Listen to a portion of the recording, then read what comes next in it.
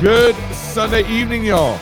We're very grateful that you chose to end your Sunday here with us. And the Water Break team works very hard every week to bring to you what we think is the most important things you need to consider as you head out into the week. We have the whole Water Break team with us today. Pretty exciting. Like your favorite action characters, maybe. So grab your favorite Scotch or Dr. Pepper with the fam and let's go. First, this show is brought to you by Story Real Estate. Home is where you build your legacy, where traditions are started, seeds are planted, seeds are shared, and stories are told. Home is where you prepare to go out into the world. Finding the home that is perfect for your family is a big job.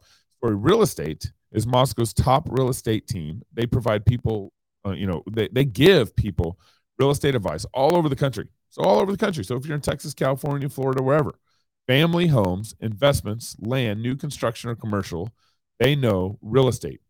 If you've thought about a move to Moscow or anywhere in the country, reach out to get connected with Story Real Estate. Wherever you're going, they can help you, guide you home. Visit storyrealestate.com. So, cannonball or belly flop. It is no secret that we are heading into a recession of some sort. Interest rates are high and increasing every month. Currently, the CPI index, if you believe this, is 8.6. I think that is very low, almost twice as low as it should be. It's more like, I believe, 15 to 20%. Gas prices are through the roof, and Federal Reserve predicts nearly 1.5 million job losses by the end of next year. And we still have 2.5 years left of the Biden administration. It's hard to imagine. What is happening is that we are entering into COVID 3.0. And by this, I mean that the COVID economy that has resulted from the current, the original shutdown that happened in 2020 and 2021, the Democratic-Republican stimulus money that has spurred the massive inflation we're experiencing, and combine that with the Biden woke, climate economy, the kind of economic policies that favor rigging the economy towards ESG scores and electric cars. It's all insanity. Now it looks like there's going to be a massive red wave in November, but I don't think you should find comfort in that. On this show, I and the team, we've been advocating for a faithful conservatism as opposed to the George Bush compassionate conservatism that has influenced the Republican Party over the last 20 years. Compassionate conservatism has given us compromise, spineless Republicans in leadership, and a party that is being chased by a minority in this country. The LGBT crowd is chasing the conservatives, and conservatives far outpace a far greater group than the LGBT community. Compassionate conservatism was built on the polytheistic gods of our times. The idea that the public square is a neutral place where both Democrats and Republicans can meet to negotiate for a better America, and really not on the lordship of Christ. This is because our conservative leadership, I think, have been scared to say that God's law applies to both Democrats and Republicans, that God's law applies to atheists, Mormons, Jews, Muslims, and so forth, that God's word is the foundation of all coherent logic, rational laws, and a moral and prospering America. This basic confession is absent from the Republican Party because they have cared more about getting voted into office. They've cared more about the praise of man than the blessing of God. There's nothing that sinners can't, make worse, okay? But by the grace of God, a people can repent, a people can obey, a people can experience true reformation and revival. And when that happens in your church will experience it. And that reformation and revival happens in your family will experience it. And that tidal wave of the Holy Spirit in your land will change everyone in every institution, including your mayoral's office. We don't want any form of conservatism apart from Christ. That's a conservatism that will get you to hell apart from Christ. So as Christians, we need to see things accurately, which means both Democrats and Republicans have gifted us this recession. We also should not respond with the spirit of fear. God is in control. And instead of sitting at home, we need to build in faith, sword and shovel style. Work harder, innovate, start a business. Work hard to find like-minded Christians and build community with them. do business, start Christian schools with them. During this recession, do not bury your talent in your backyard. Do your best by the grace of God to make this recession one of the most fruitful seasons in your life, in your family's life, in your church life, and so forth. With that in mind, I want to bring in Rhett Burns. I don't know if Rod Martin's in the room either, but I want to bring Rhett Burns, teammate Rhett Burns and Rod in the room, because this past week, as you guys know, was the Southern Baptist Convention. And the Southern Baptist Convention, I think at this point, everyone knows that Tom Ascol and Voddie Baucham did not win their various races. And so, Rod, I believe you were on the ground at the Southern Baptist Convention. Is that correct? To say the least. To say the least. So what was your take on how did Voddie and Tom lose their respective races? What was going on the ground there? Bottom line was geography, and I hate it, but the reality is it cost an absolute fortune for most Southern Baptists to go to Anaheim, California in the inflationary economy you just described. And when we have higher turnout, we do better. When we have lower turnout, we do worse. The other team is highly dependent on a large cadre of denominational employees, church planners that are funded entirely out of the North American Mission Board, including, their way funded to the convention, as is true for the other denominational employees. And a lot of people who wish they were in one of those two categories. Those guys are never going to vote against the platform. And ironically, if we controlled the platform, they probably wouldn't vote against us either. Mm-hmm. So, if you're far, far away, it turns out we weren't able to turn out about the 1,000 more votes or so that we needed. And so, that default selection wins. I wouldn't read too much into it, because next year is in New Orleans. I think that's going to be very fertile ground for what we want to do. It's in driving distance. But I will say this, it has become more urgent. What you saw in New Orleans was a Southern Baptist Credentials Committee that cannot even define the word pastor anymore. I know. And they did it in the context, of course, of Saddleback, where Rick Warren actually just ordained a man and his wife as his successors as senior pastor. If they can't figure out that the Baptist Faith and Message, not to mention 1 Timothy 2 and 3, says you can't have a female teaching pastor at a Southern Baptist church and be in any kind of compliance with the Baptist Faith and Message, then why are they even there? So we're actually back to where we were in the 80s at the top level of the convention. We're actually fighting over, is the Bible true? And do we care? And so if it's going to be about women pastors, I think everything's going to change a lot in the years to come. We're either for the worse, or people are going to get out of the pews and come and change it as they did before.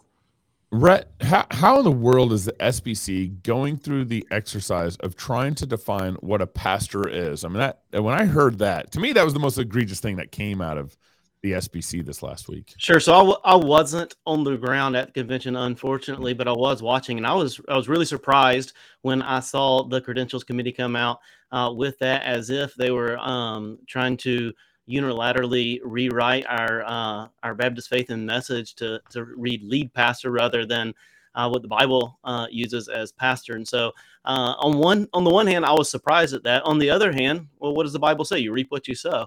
And we have sown a few decades of pragmatism in our convention, sadly, and that is part of what we get in return. And so when I see just how we're driven by that pragmatism, or driven by emotionalism in a lot of ways, that's the result. But I want to add to that. Please, Rod. It starts out as a methodological pragmatism, and it's very hard to argue with a lot of that. I might not like a particular thing, but, okay, if that works for some people over here, fine, is the attitude, I think, of most people. But it slides very quickly into relationships over truth. I went to seminary with that guy. I didn't actually go to seminary with anybody. I'm a lawyer by training, but, these guys, they all went to seminary together, or, they're in the same clique. and so forth. And after a while, if they start moving in the direction of critical race theory or radical feminism or queer theory or whatever new thing comes down the pike, they have lost any sense of mooring to the book. They all mouth the words, but really it's just, who am I with? And if I'm with the guy who's with that, then that's the right thing to do. That's the slippery slope of pragmatism. It's not that nothing can ever be practical, but pragmatic and practical are not identical. That's right. And so what do we do at this point? I mean, do we just next year elect Rick Warren as the president of the SBC and Beth Moore as over the pastors? Well, he says he won't be there, and of course Beth has left the convention. No, we turn out more people. That's really the bottom line. Guys, I can't stress it enough. We have 6 seminaries that educate 1/3 of the seminary students on this continent. Southern Baptists are only 11%. 33% is obviously a lot higher. We are essential to evangelicaldom. We have a duty as Southern Baptists to steward that carefully. We have to make sure it's theologically sound. We have to turn out messengers. We can. I believe we will. And I think this year was the wake-up call a lot of people needed to get in their car and go to New Orleans. Yeah. So, Rhett, you actually are a pastor in the SBC. You're taking over a church close by in your region. How do you view what happened, and how do you view your role as a pastor within the SBC moving forward? Well, I mean, I'm with Rod there as far as I don't think it's time to give up on the SBC. I think there's too much value there, both in institutional power and resources. And I like cooperating for mission. And I'm willing to cooperate very broadly for mission to get the gospel out to our neighbors here in North America and to the nations. And so I like and want to partner with the SBC at the same time when there is this growing divide between what Rod mentioned as the platform and the pew. There's a breakdown in trust. How are we using these resources? How are we stewarding that responsibility with our seminaries and the massive amount of people that we educate through our seminaries? And so there are a lot of questions because if I'm pastoring people and they are faithfully giving generously to this convention that they have faithfully given to for decades and decades. We want to make sure that that's used well, that's used rightly, that those resources are going to get the message of the gospel out. And so I do have a staked interest in going to New Orleans and being a part of the reform works within the SBC. No, and I would add, there's an enormous opportunity, Gabe. There absolutely is, because we have a system in which if you show up with a majority at the annual meeting, you can change the direction. And okay, we didn't quite get there this year. We were about 1,000 shy of what we needed. Okay, fine. Anytime you show up with a majority, you can elect a president that starts that process of change. And most denominations don't work that way. Most institutions, period, don't work that way. You're not going to be able to do that at Harvard or Princeton or Yale. That's right. Or Baylor, for that matter. At the SBC, it could go completely to hell in a handbasket, and you could still show up and turn it around. That's right. Unique, and that's special. And by the way, that's been done before. Yeah, that's a good word, Rod and Rhett. Thank you guys for your time. Really appreciate you guys joining the team. Absolutely. Thank you. This past week, not only was the SBC convention going on, but the January 6th hearings are being publicized on live television. But why are they still going on? And why all of a sudden are they going live on public television? It seems to me, I'd like to bring Joseph Baucham into this. It seems to me that it's just political theater. The only play that the Democrats can run right now is this January 6th play where they're trying to tarnish and tar the Republican brand as some sort of insurrectionist brand. I'd like to bring in teammate Joseph Baucham here to talk through what's the political nature going on with the January 6th hearings. Joseph, what is your take? Yeah, Gabe, good to see you. And I think you are largely correct about what we're seeing in DC in the last week, specifically with the January 6th commission. Things are not going well for the administration. And of course, we're heading into election year. Whether it's inflation, it's the state of the economy, it's immigration, it's still challenging international affairs. The public is just not very excited, and they're trying to create a shiny object that will distract the voters from the things that are giving them heartburn. And I think it really is kind of an attempt to say, yeah, well, we may be doing poorly, but they're so much worse. I think there is some of that in this. Yeah. However, I don't get any indication that people are paying attention to this. I mean, Washington, D.C. is a bubble. It's a beltway. They have an ecosystem that the rest of America does not understand.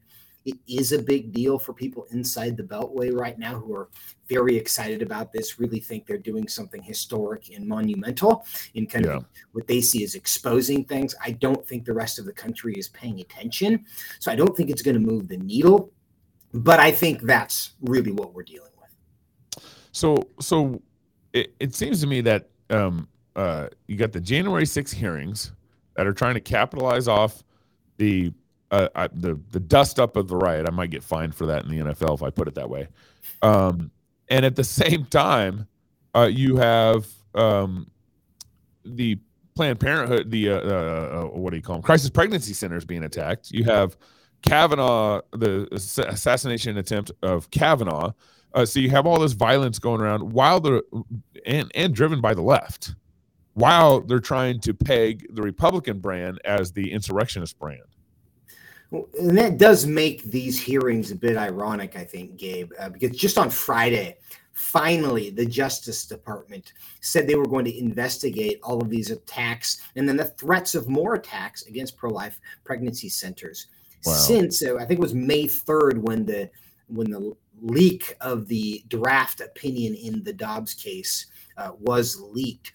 There have been over 50 documented cases of either vandalism or arson, some kind of assault against churches, pro-life pregnancy centers, entities that were identified as pro-life by people.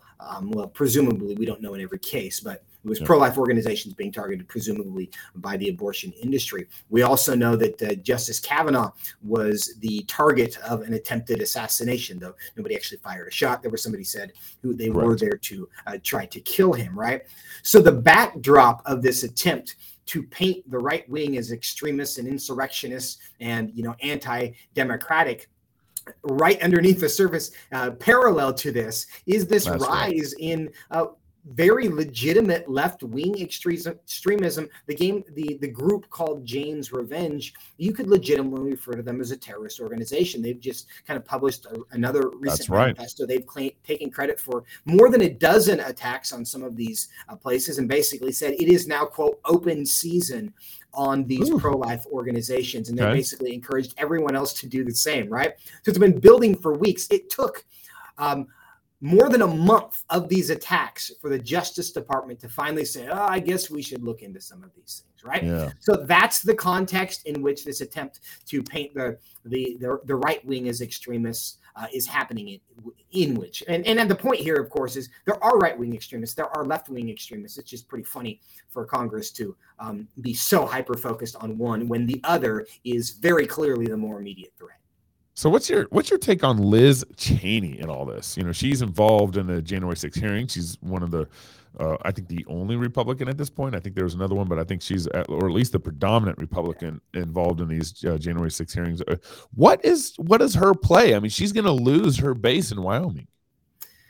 Yeah, she probably is, it looks like, and it appears that she may not care. And on some level, I actually have some respect for that. I like it when I see politicians who are doing things that are not necessarily in their political best interest. Now, I am not as exercised over January 6th as she appears to be. And I think Trump really got in a lot of people's heads. And so it becomes personal for them. And so it's like, I'm going to oppose Trump and his people and all of those things as a matter of conviction.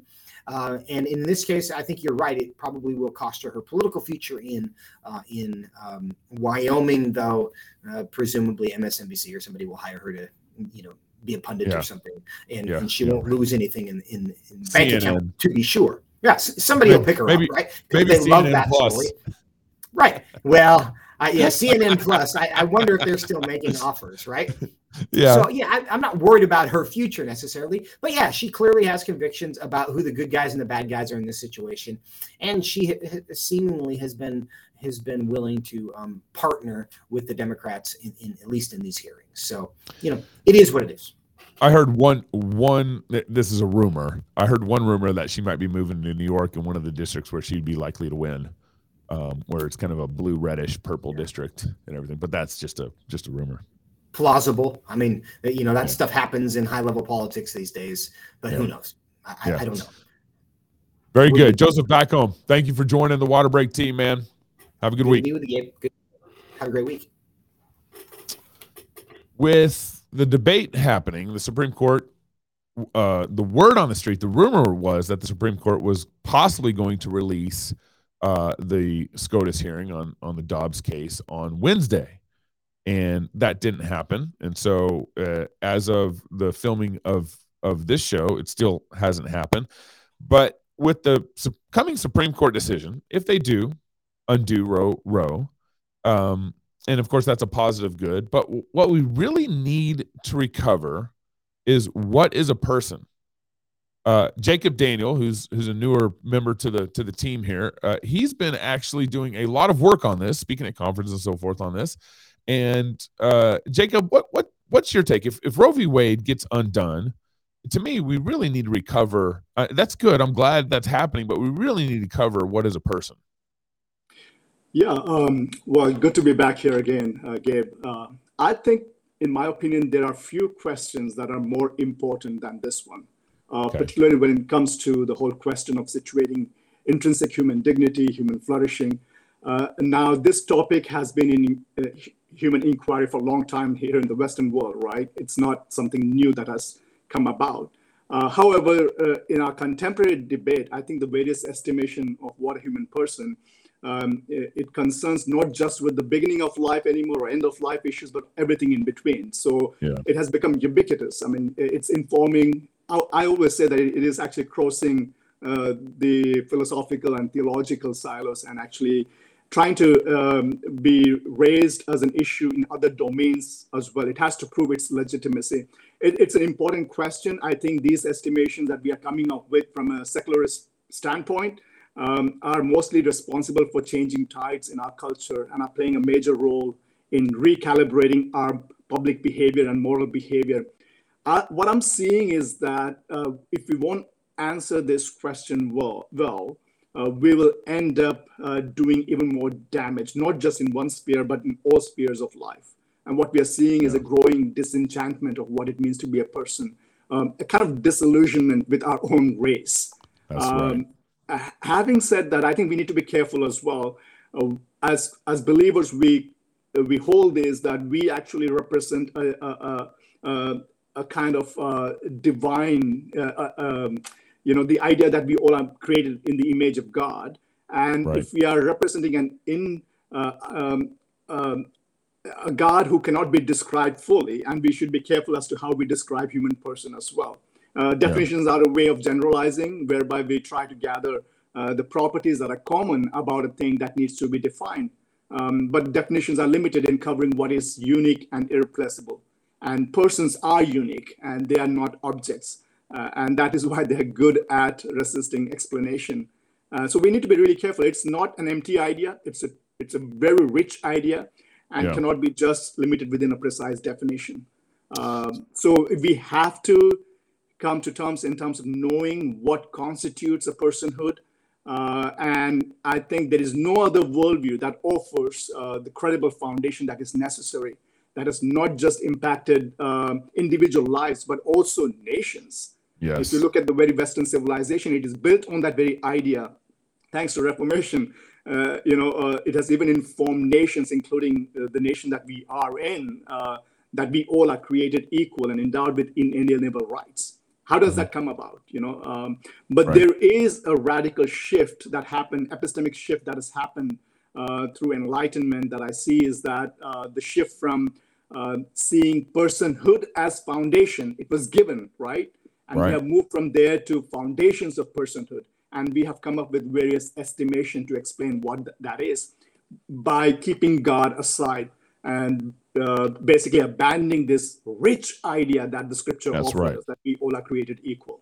So, we have the SBC trying to define what is a pastor. We have the January 6 hearings. We have the coming SCOTUS decision that's basically trying to define or not define. They might even punt that to the states. What is life? When does life begin? What is a person? Why are we debating this? This seems so so basic. Why are we debating what is a person in our culture right now? There could be two things. One is that we are taking a reductive, even within the church, a lot of people hold to this position of reductive materialistic conception, right? The idea is that we have to somehow explain everything materially. There is that tension, especially in the academic world. We want to measure things, and you can't measure a human soul. You can't measure. So basically, this is an attack on God's anthropology. Now, the thing is that are we starting with human anthropology as to understanding who we are, or we're trying to understand from God's perspective?